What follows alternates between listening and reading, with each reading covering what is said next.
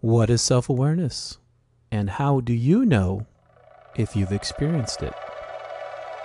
Let's talk about that next.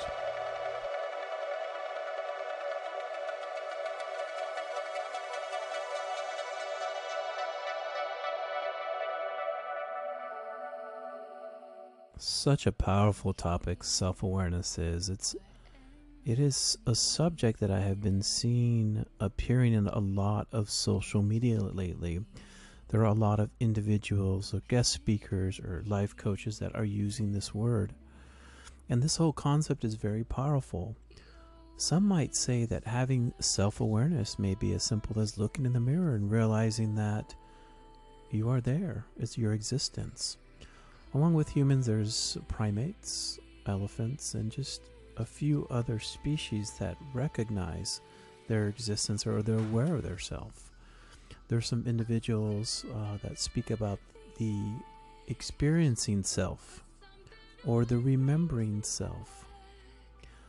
But what I want to really focus on a little bit more is some of the more basic self-awareness tips that we can use. One way to raise your self-awareness is through meditation or prayer. It is a way to really focus on the present. It's a way to focus on where you're at the moment. And a way that you can do this is you can create a safe space for yourself in the morning, maybe in the corner of your room. It's something that I talk about in one of my other episodes. Wake up every morning. Give gratitude. Give yourself a sense of peace and a place to clear your mind and to quiet your mind. Another tip you can use is to keep a journal or write down the plans or goals that you have. Sometimes we have a lot of fleeting thoughts, or I should say thoughts that are fleeting at the moment and leave us. And a lot of us say, I wish I would have wrote that down, or what was that thing that I was thinking about earlier? That was such a great idea. Well, keep a journal, not of just ideas, but of your thoughts. And let yourself go. Let the creative self go of who you are and what your imagination is.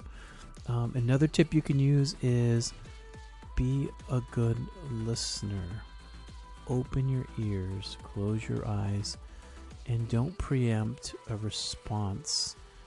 Just let the information flow to you and listen. You'd be surprised what you get.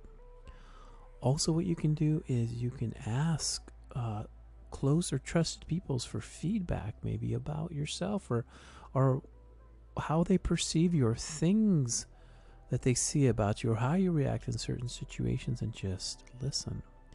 You can gain different perspectives, which will help truly give a more well-rounded understanding of how you function, how you're perceived in the world, and what it is that you're giving off. What connections are you giving off?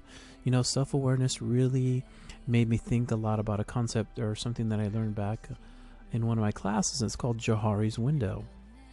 Essentially what Johari's window is there's 4 spaces, I like to say, in Johari's window. There's the spaces that are known to you or yourself.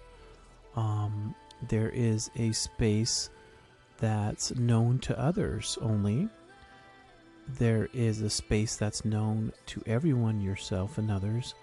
And then there's that mysterious unknown area or space that's not known to anyone. And some people kind of call that the unconscious or repressed memories, or things that are so layered deep down inside that we might not even remember they're there or know they're there.